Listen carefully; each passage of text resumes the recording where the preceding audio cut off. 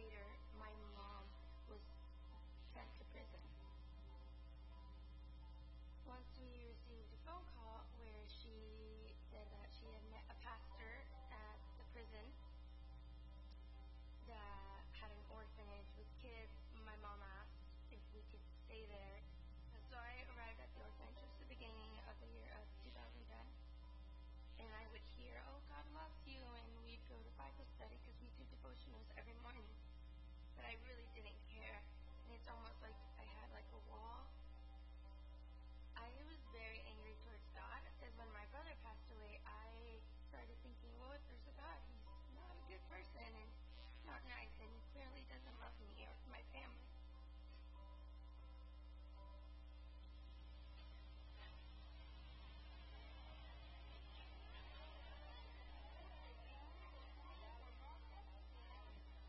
I remember just on Christmas is when I received my shoebox, and I was opening up the box and saw a bunch of things, but then I got to the bottom and I pulled out a card, and it was a Christmas card from his family, and then inside it said, oh, we love you, and you have a family here that loves you and is praying for you.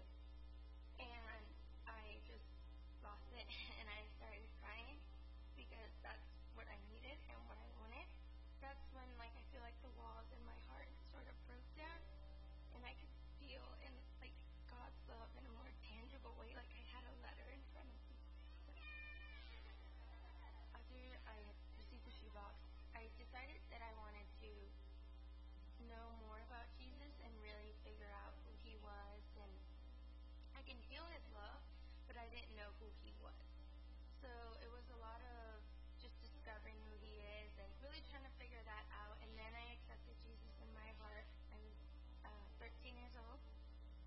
And then after that, I said, hey, I want to do something good, but I don't know what. So I take care of the boys or the girls. And then we started a soup kitchen as well.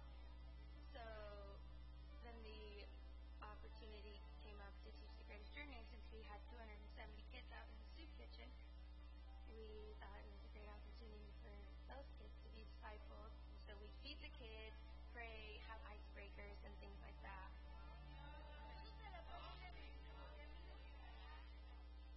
While I was at the orphanage, I was there for about 5 years. There was this family, and they fell in love with my siblings and just with all of us. And we were able to move back to the States and live with them now. For the first time this past Christmas, I packed shoeboxes with my small group girls that I lead back in college.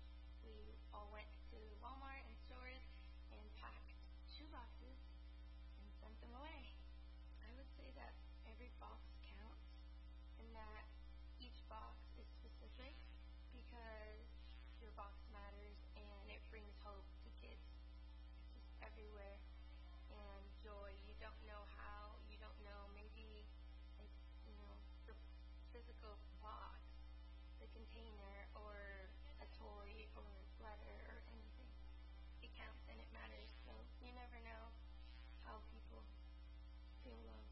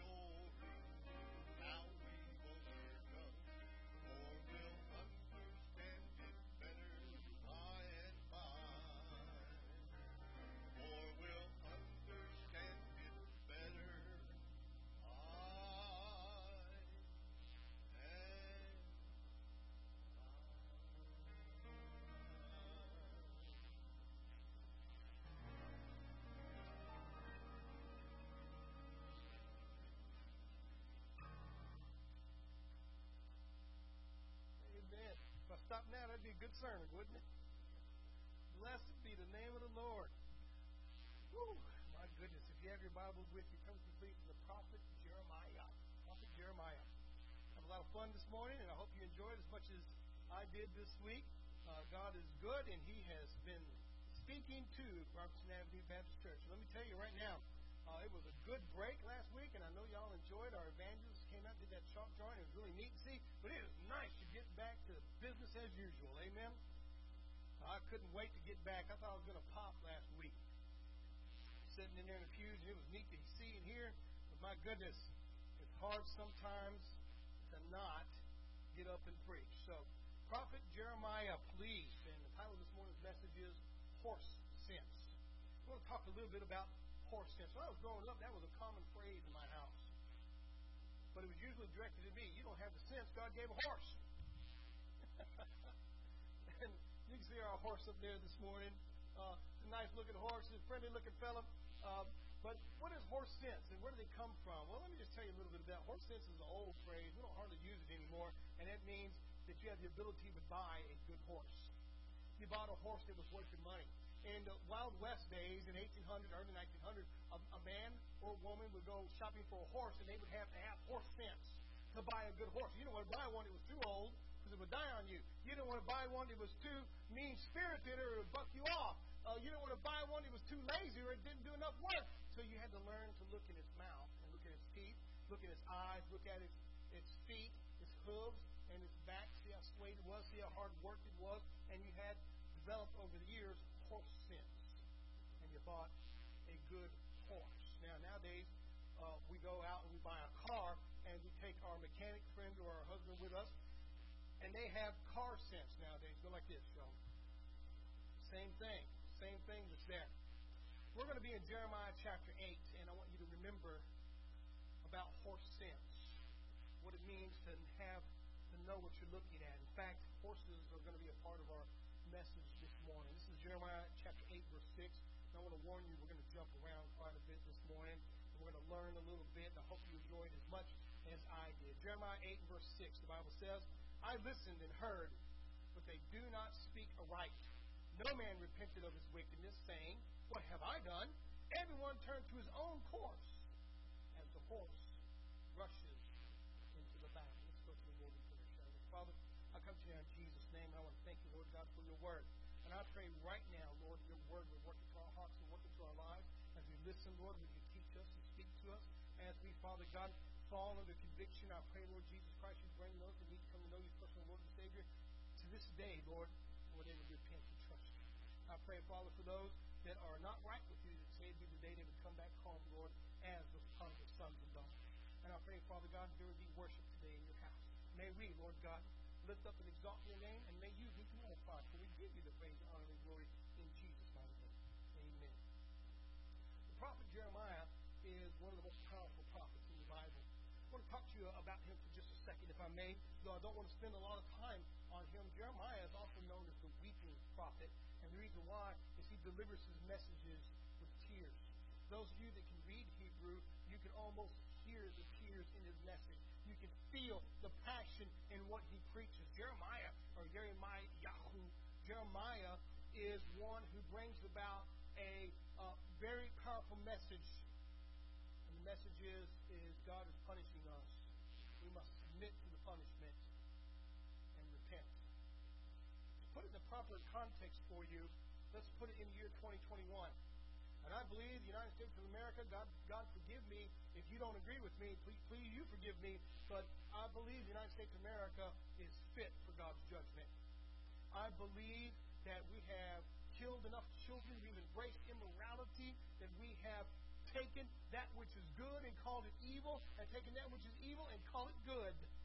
And I believe that we are now right where Jeremiah's home country of Israel was. He preached to them that God is punishing us, and what is coming from these outside invaders is God's punishment. Surrender, submit, repent. And of course, they refused to do that. In fact, they got very harsh and violent with Jeremiah. Now, let's put that in 2021 spin, if you will.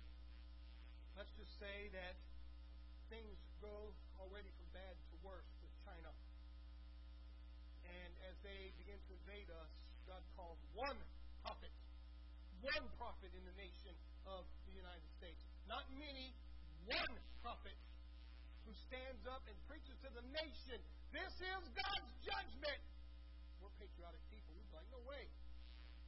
No way. We're proud of our military. God, rightfully so. Amen. But if it's ordained of God, nothing can fight against it. Amen. And of course, we would turn away from that prophet's message and say he's wrong.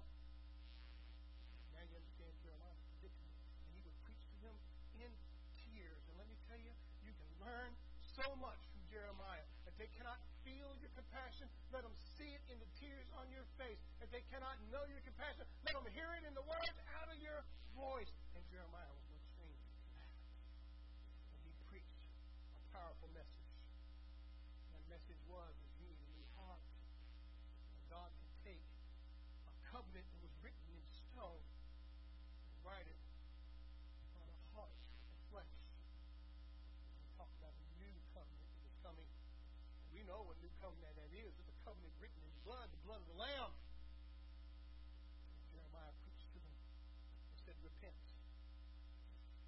Here he gives a message saying, what have I done? No one is repenting. Everyone turns to his own course as the horse rushes into battle. To give you a proper perspective on that verse, I want you to think of a war horse. A medieval war horse, if you will, is covered in armor. And this horse lusts after the smell of blood, and his rider is unseated from him, and perhaps wounded with an arrow, or perhaps pulled off and killed, and the horse now has no rider. Yet he rushes into battle. And as he rides into battle because he knows the smell and he feels the fear, and that's something horses know. He doesn't know who the enemy is. He doesn't know what side to be on. But he rushes in there anyways. His own course. And he arrives into the melee, arrives into the battle, realizes, what am I supposed to do? That being said, let's begin our message this way.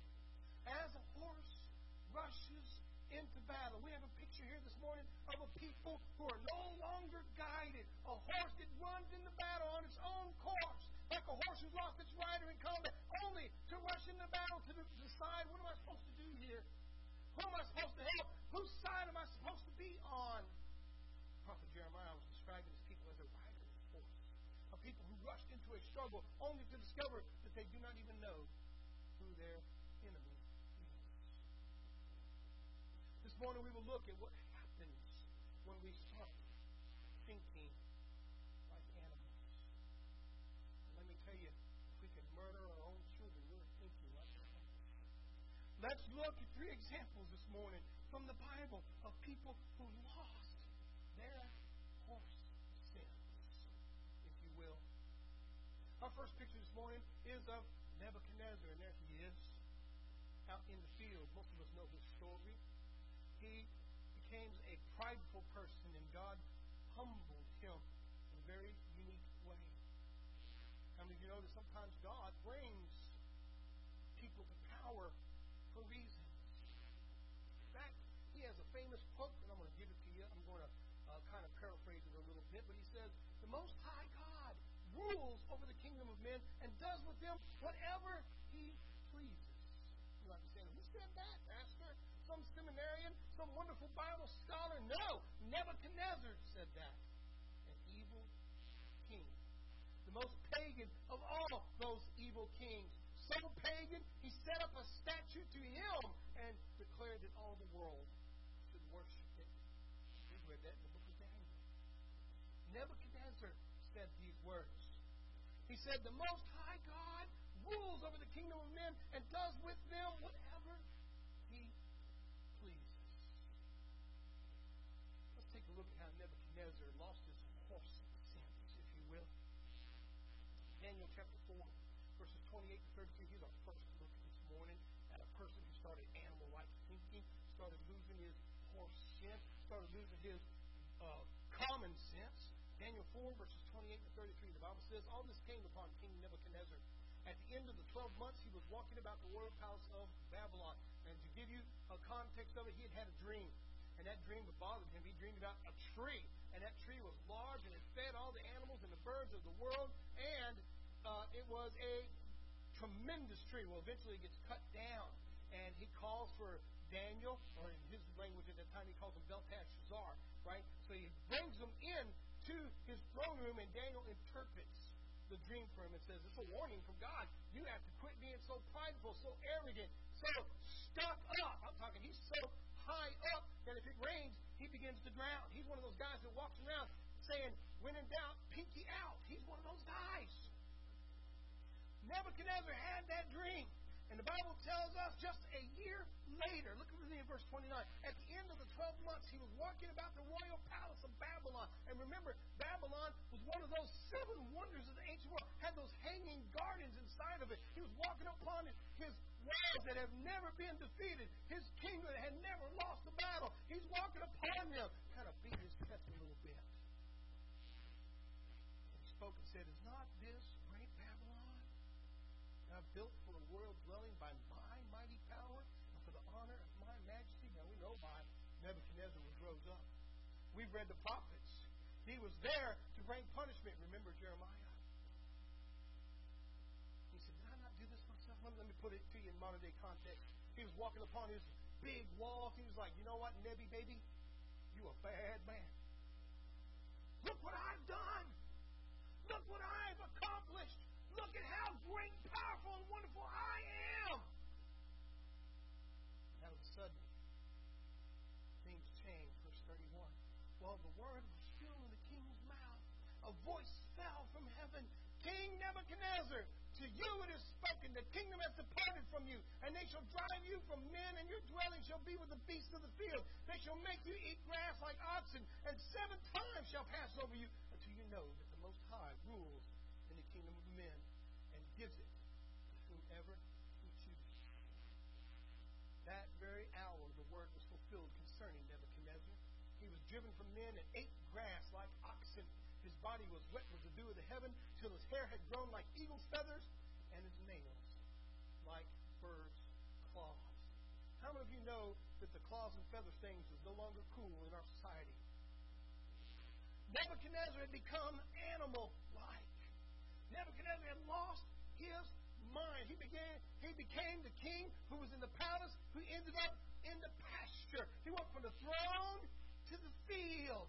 The Bible tells us his hair grew out like feathers. It got mangled and matted with the dirt and with the dew, and it was feather-like. And his fingernails grew out like birds' claws.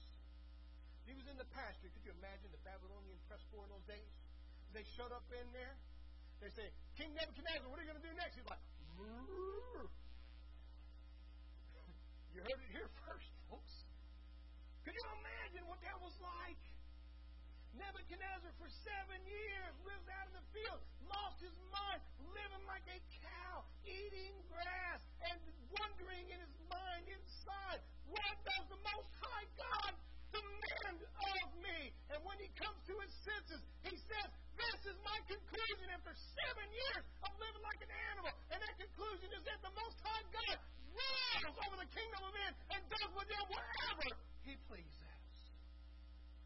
He was the king that went from a palace to the pasture, from the throne to the field. His hair grew out like feathers and his fingernails like claws. He had lost his horse sense, and he started acting animal-like. In a sense, he was a horse running into battle without a rider, saying, what am I supposed to be doing here? And you know, you might be sitting in the pew this morning, and you might be saying to yourself this morning, Pastor Joshua, I don't know what I'm doing. I feel like no one's leading me, no one's guiding me, no one's directing me, and I don't know what to do, and I don't know where to go. I see a battle, I run into it, and I feel so lost. I see something going on, I run over to it, and I feel so left out. You know, that's a lot of people nowadays, isn't it? That's a lot of people who are sitting there saying, I just don't know where to go. Nebuchadnezzar lost his mind. This happened to King Nebuchadnezzar, even though he had witnessed firsthand Daniel interpret. Remember the dream that he had at first? He had a dream of about statues that came, and he wouldn't tell anybody what his dream was, yet he laid out a decree to all of his people in his kingdom, saying, if you can't tell me what I dreamed and interpret what I dreamed, I'm going to kill you. And Daniel showed up and told the king what he dreamed and interpreted it. He witnessed that firsthand and declared that the God of Daniel was the God of all gods. He had seen firsthand the fiery furnace with Shadrach, Meshach, and Abednego. That's where he had built that statue to himself. And he declared all throughout his kingdom that you must worship it whenever you hear the music play. That wasn't a set time. That was whenever they felt like it. They had to stop what they were doing and worship the statue of the king. Well, Shadrach, Meshach, and Abednego refused to do so.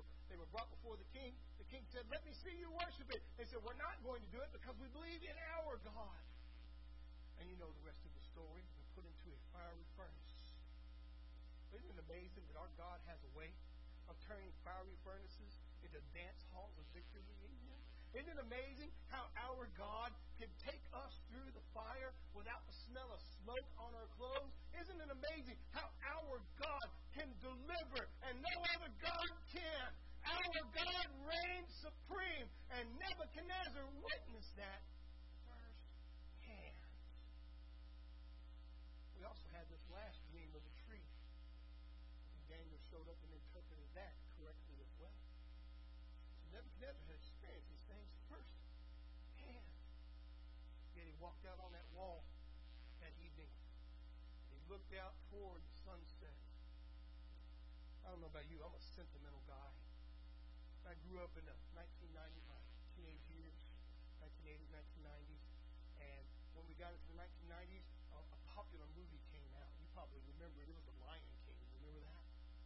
I know I'm connecting with you right now. Look right here, right? The Lion King. Don't start singing The Circle of Life, please, whatever you do. But do you remember what the daddy lion said to the baby lion? He said, our kingdom is wherever the light touches. It's kind of what Nebuchadnezzar was saying to himself as he walked out on that wall. Look what I've done. Look what I've created. And what God is saying is, I will share my glory with nobody. I rose you up. I can put you down. I can remove you. I can replace you. Or better yet, I can make you a memory no more. And he goes into the pasture with the mind of an oxen. Out there in the field, eating grass, his hair growing out like feathers, mangled with mud and dew. His fingernails growing so long, I would imagine what that would have been like. In my house, it's a struggle to get my kids to cut their fingernails. This goes on about once a week. Cut your fingernails! And I have to tell them sometimes, the fingernails better be cut when I wake up in the morning. I don't have any girls in the house. You better cut them things off. So here's King Nebuchadnezzar, and his fingernails are like claws. Like claws. He had lost his mind and lost his horse sense, if you will, and he began acting like a horse, like a riderless horse, like somebody that had no one leading him, like someone who had no one guiding him, someone that weren't being directed. And you know what? When you're walking this world alone and you haven't got God as your Savior, you haven't got God as your Father, you don't have the church to walk with you, you're walking alone. And I know you feel like you don't know where to go. Like a horse without a rider. Nebuchadnezzar was full of pride and arrogance, saying, look what I have done. And the Bible tells us in James 4 and verse 6 that he gives grace, more grace. Therefore, he says, God resists the proud. But understand what he says. He gives grace to the humble, but he resists the proud. You might be one of those this morning, and in those pews, you've been resisting the Spirit of God, and you've been resisting what God has to say to you for far too long. You've been running to the battle, saying, what's happening? Where do I go? What do I do now? What you got to do is get it right. What you got to do is get someone on top, and that's Jesus Christ. Let's look at our second picture this morning. Our second one is one of my favorite guys here. This is Balaam. There he is in his picture up there. Balaam and his wonderful, famous talking donkey. Everybody loves the story of Balaam. You know why I love it most of all? It's because he talked to the donkey back as though it was normal. If a donkey had spoke to me, I would have a heart attack and die. Or I would have sold him immediately on eBay. Amen? I'm saying. I ought to put that joker up for sale quick and say, my donkey talks. He speaks. I'm sold him quick. But you know, Balaam, he had a conversation with the donkey as though it was a normal person. He kind of loses his horse sense there, doesn't he? You know what's funny to me? I'm a man with 4 kids, and I watch my kids talk to our dogs like they're human beings. My wife is saying, so do you. You know what's even stranger is when we talk back for the animal. You know what I'm talking about. You know what I'm talking about. Let's take a look at Numbers 22, verses 22 to 31. This is a little bit of reading here, but go with me here. Verse 22, Numbers 22. Then God's anger was aroused because he went, and the angel of the Lord took his stand in the way of an adversary against him. And he was riding on a donkey, and the 2 servants were with him. Now the donkey saw the angel of the Lord standing in the way with his drawn sword in his hand, and the donkey turned aside out of the way and went into the field. So Balaam struck the donkey to turn her back onto the road. Then the angel of the Lord stood in the narrow path between the vineyards with a wall on this side and a wall on that side. In verse 25, when the donkey saw the angel of the Lord, she pushed herself against the wall and crushed Balaam's foot against the wall. So he struck her again.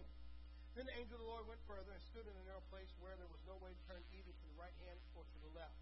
And when the donkey saw the angel of the Lord, she lay down under Balaam. So Balaam's anger was aroused, and he struck the donkey with his staff. And so begins the conversation. Look at me in verse 28. Then the Lord opened the mouth of the donkey, and she said to Balaam, that's how you say his name in Hebrew, Balaam, what have I done to you that you have struck me these 3 times? You ever been so mad that you will try your best to reason with an animal? You ever been so mad that you will try to argue with somebody who makes no sense? Yeah, you have. I have been in cars with some of y'all driving down the road, and you try to argue with someone who can't even hear you. Go like this. Amen in the Baptist church.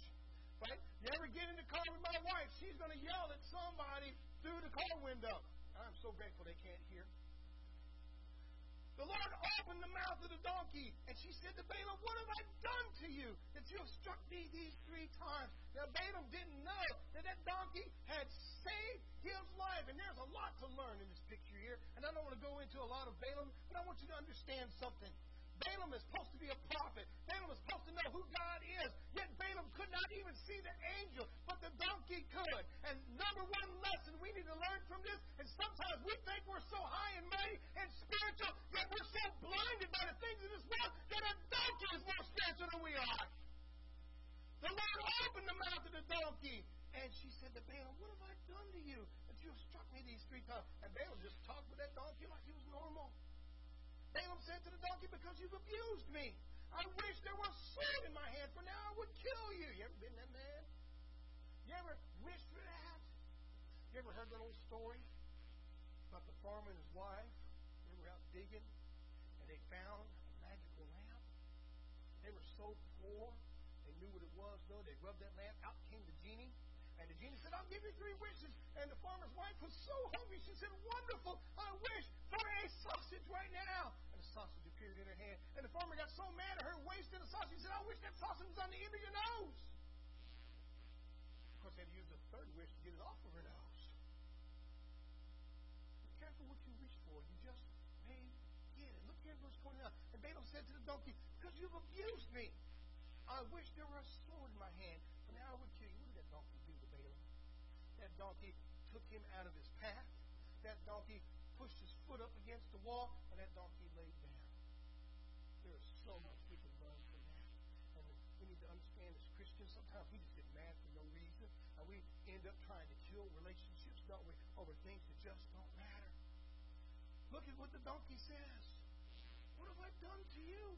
I saved your life. You don't even know it. You couldn't see what was there because you're so blinded by your anger. Balaam said to the donkey, I wish I had a sword in my hand. You've insulted me. You hurt my little bitty teeny tiny foot. You did that, donkey. You hurt my feelings. You insulted me. You made me look like a donkey by going into a field. Now I wish I had that sword because I would certainly kill you. Certainly kill you. You ever had your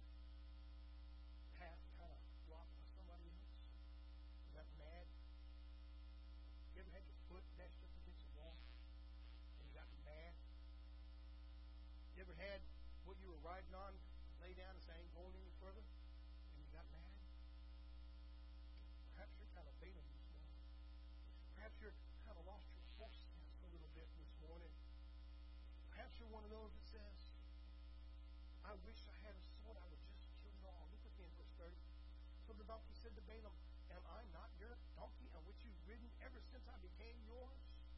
To this day, to this very day, was I ever disposed to do this to you? And Balaam, being rebuked by the donkey, like a kind of sheepish, doesn't it? No. And the Lord opened Balaam's eyes. I love that. Balaam got to see what the donkey could see. So the next time you come across a donkey here in Texas, you got to wonder what he's looking at. Amen? The Lord opened Balaam's eyes, and he saw the angel of the Lord standing in the way with his drawn sword in his hand. And he bowed his head, and he fell flat on his face. Balaam had a conversation with a donkey. He lost his horse sense, if you will, and he started conversating with an animal. He dropped himself to the level of an animal. And you know what happens when we decide to walk off of God's path, off of God's truth, out of God's word, out of God's house, that we lower ourselves and start acting like a bunch of donkeys. Come on, somebody say amen this morning. When we converse with a donkey, then we bring ourselves down to that level. People talk to animals all the time, as I said. My children do it all the time. And sometimes they answer back for the animal. I think it's funny, but it was nothing like what Balaam did. Balaam became a horse without a rider. And Balaam thought he could get God to do his will. See, that's Balaam's whole problem. And Balaam thought, well, I'm a prophet, and I bring offerings to God, and who knows, if I decide to do this, God will look at my offering as though it was good and do my will. Can I tell you a little spiritual truth? God isn't in the business of doing your will. God is in the business of having you do his will. When we, as the church, when we as God's people realize that Jesus Christ is Lord and head of the church, then we are the ones who submit and do his will. We find ourselves being a horse that knows where it's supposed to go, because we have a rider on us directing us and taking us where we're supposed to be. When we throw that rider off, when we throw that direction off, then we are like a horse without a rider, running into the battle saying, what do I do now? Balaam became a horse without a rider. And Balaam thought he could get God to do his will. Well, the Bible tells us in Numbers 23:19, look at this right here. God is not a man that he should lie, nor a son of man that he should repent. He has said, and will he not do? Or has he spoken, and will he not make it good? The point is here that God is not like us, and he cannot be manipulated by us, and we cannot force him to do anything. Let's talk about fasting for a minute, which is a practice I very seldom do. Take a good look at Pastor. Isn't it nice to laugh in the house of God? He said, Pastor, do you believe in fasting? Absolutely. In the right context. The right context of it. But let's say we use fasting as a means of trying to manipulate God into doing something. All you're going to do is stay hungry. All you're going to do is say, God, how come you're not hearing me? God's like, you need to be a part of my will. I don't do or bend to your will. It's the other way around. Think about it like this. How many of you, when you were young, ran away from home? Don't raise your hands. You got on your bicycle. It was before lunchtime, and you pedaled that bike down the street, and every neighbor you passed was having lunchtime, and the closer and closer it got to 12 o'clock, the hungrier and hungrier you got. The further and further you pedaled that bike, the hungrier and hungrier you became. And you said to yourself, you know, I think me and Mom can work this out. That's what happens when we go on a hunger strike to try to get God to do what we want him to do. Fasting is meant in a time of worship, not in a God, I want you to do something for me. It's a time of worship. It's devotional time. God is not a man that he should lie, nor a son of man that he should repent. Has he said, and will he not do? Or has he spoken, and he will not make it good? You cannot manipulate God into doing your will. And Balaam thought, perhaps I could go up top those mountains, and I could talk God into doing what I want him to do. Perhaps I can mislead God, or perhaps I can talk him into something I want done. God is not that way. Perhaps you're that way this morning. You can sit there and try to make a deal with God. You say, God, if you will do this for me, I will do that for you. God, if you will fix this for me, then I will give you my heart and my life. spiritual truth this morning? God's not up in heaven saying, let's make a deal. God's up in heaven saying, this is the deal. And the deal is you need to repent and put your trust in Jesus Christ. Let's take a look at our third picture this morning. It's Peter. It's Peter, one of our favorite guys. Peter is the ultimate Baptist. He has what we call the foot in the mouth disease, making him a Southern Baptist at that. Go like this. Peter is one of those wonderful guys that we can all relate to. He messes up. He asks for forgiveness. He messes up again. He asks for forgiveness. He ends up being one of the greatest ministers this world has ever known. Matthew chapter 17, look with me in verses 24 to 27. When he had come to Capernaum, those who received the temple tax came to Peter and said, does your teacher not pay the temple tax? Isn't that amazing? They went to Peter and said, does the rabbi pay the temple tax? They're supposed to go to the rabbi, but they went to Peter. And Peter spoke presumptuously for Jesus. Look at verse 25. He said, yes. When he had come into the house, Jesus anticipated him, saying, what do you think, Simon? I want you to have the picture in your mind's eye. As soon as Peter walks into the house, Jesus meets him at the door and says, pardon me. Let's talk a little bit. When he had come into the house, Jesus anticipated him, saying, what do you think, Simon? From whom do the kings of the earth take customs or taxes? From their sons or from strangers? Peter said to him, from strangers. Jesus said to him, then the sons are free. Nevertheless, lest we offend them, go to the sea, cast in the hook, and take the fish that comes up first. And when you have opened its mouth, you will find a piece of money. Take that and give it to them for me and you. Now, I know what you're thinking. You're already thinking, the next time I go fishing, I'm going to pray, and I'm going to get a fish with a $500 bill in his mouth. Wouldn't that be great? Wouldn't that be wonderful if that's the way it worked? God's not about things like that. God is not about that, never has been about that. There is a picture here we need to take a look at. Peter tried to speak for God. He had lost his horse sense, or his fish sense, if you will. Peter lost his horse sense, and he tried to speak for God. And unfortunately, that seems to be happening more and more nowadays. You watch these people get on YouTube, you watch them get in other churches, and they speak for God. They write books and try to speak for God as though they were a mouthpiece for God. You know what's really happening? You know what's really happening? What they're saying is, if I was God, this is what I would do. If I was God, this is how I would reach you. I want you to know from the gospel, God already has a plan set to reach this world. I want you to know from the Bible, God already has a plan set. And we don't have to make that plan look greater. We don't have to make that plan look smaller. We don't have to make God look more loving. We don't have to make God look more vengeful. I want you to know that the cross is what God has chosen to use to redeem this world. And if we will go back to what the Bible says, back to the preaching of Jesus and the cross, Jesus and Him crucified, then we will win this world back to the cross again. For my thoughts are not your thoughts, says the Bible in Isaiah 55, 8 and 9.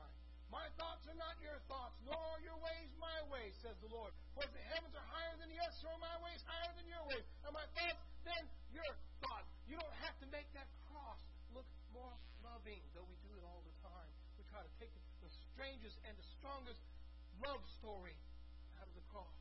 We take the most desperate person who becomes a Christian and say, God can change him. I'll tell you, God can change me. God says, my ways are not your ways. You don't have to make grace more appealing. All you got to do is make the cross more real. Sometimes we speak presumptuously in the name of the Lord. Sometimes we, like Peter, we say, well, I think I know what God wants, and I think I know how God would answer that, and if I was God, this is what I would do. And so when those tax collectors came up to Peter, they said, yes, Jesus pays taxes. Isn't that amazing?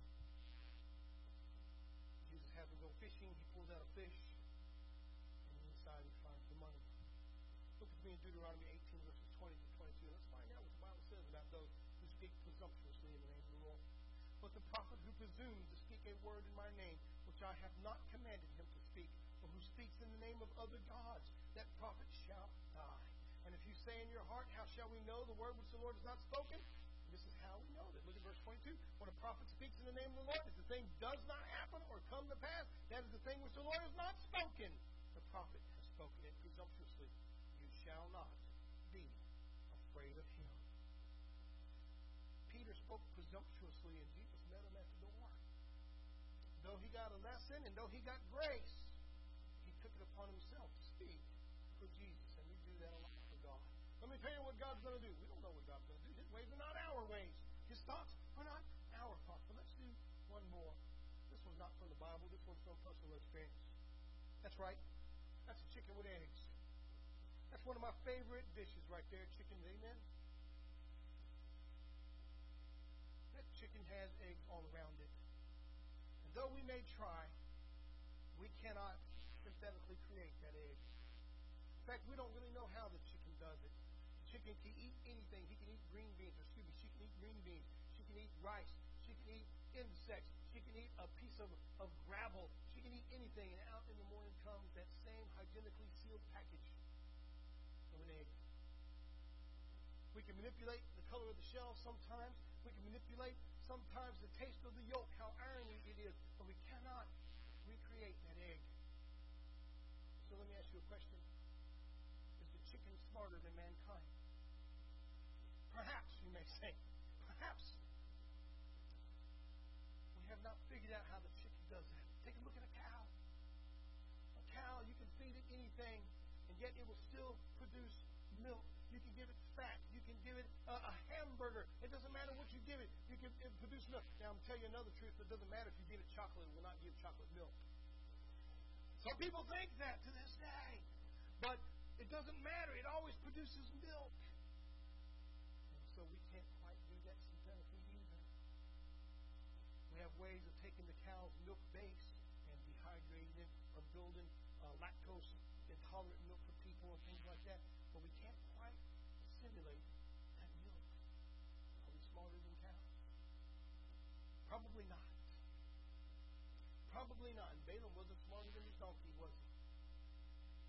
Perhaps you have been sitting there saying, Pastor, I kind of feel like I've lost my way. I kind of feel like I've run into a battle and I don't have that direction that I need. I kind of feel like I've run to see what's going on and I just don't have that direction that I need. Or perhaps you say, I'm like Balaam and I've lost my spirituality. And the people around me are seeing angels and they're seeing God work. They're seeing God all around me. And I'm mad. Why don't you listen to the advice of the donkey? Why don't you listen to the advice of the donkey? The donkey says, what have I done that you're angry with me? Have I not been yours since the very first day? Did you listen to the God of the Bible? He's got a message for you. And that message is in His Word. Perhaps you say, Pastor, I feel a lot like Nebuchadnezzar. And I've walked out saying, look what I've done in my life. And look what I've done in my heart. And look how good I've done. And then all of a sudden, it's all worked down to. Perhaps you might be kind of like this one here. Turn with me to Isaiah 53 and conclude our message. Isaiah 53 and verse 6. We've lost our horse sense. In fact, all of us have. The Bible tells us that all we like sheep have gone astray. We've turned everyone to his own way, and the Lord has laid on him the iniquity of us all. All we like sheep have gone astray. You might look at it as a horse, you might look at it as a donkey, you might look at it as a chicken, as a cow. It doesn't matter. The truth is that we've all went astray, and every one of us decided to go our own way, and every one of us has said, I can do it on my own, and every one of us has spoke presumptuously in the name of God.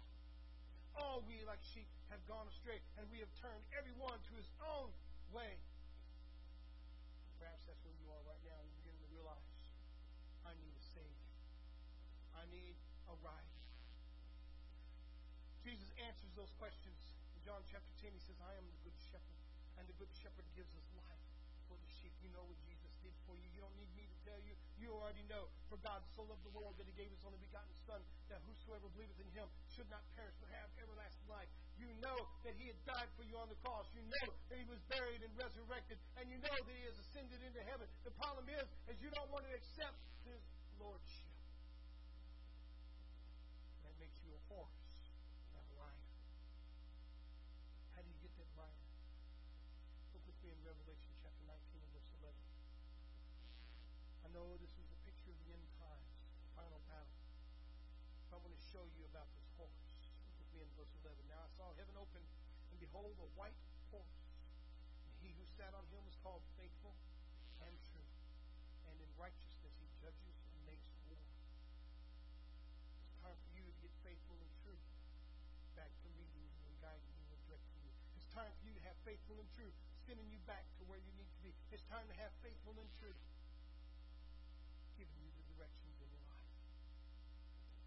Whatever it may be this morning, perhaps you're one that says, Pastor, I need a church home. Would you be willing to come and give your heart to Jesus, be a part of Robertson Avenue? Perhaps you say, Pastor, I need to follow through in baptism. Or Pastor, I need to get saved.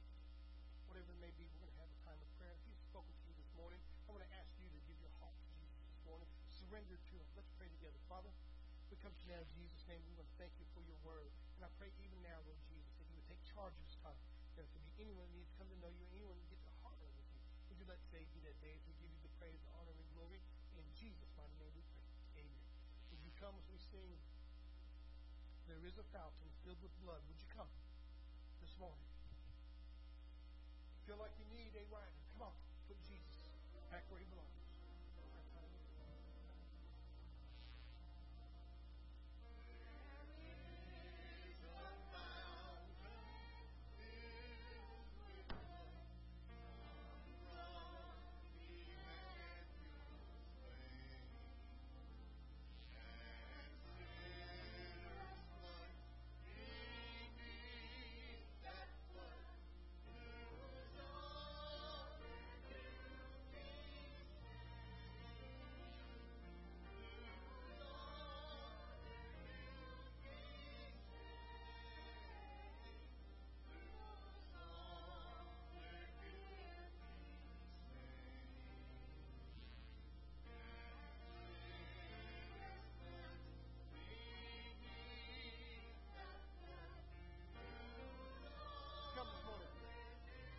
Would you come?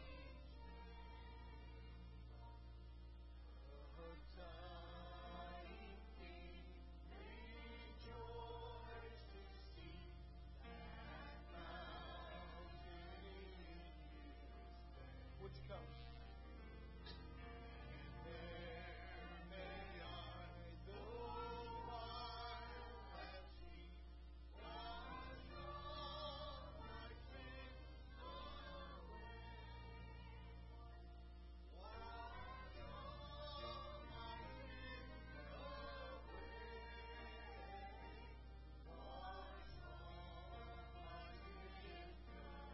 Would you come?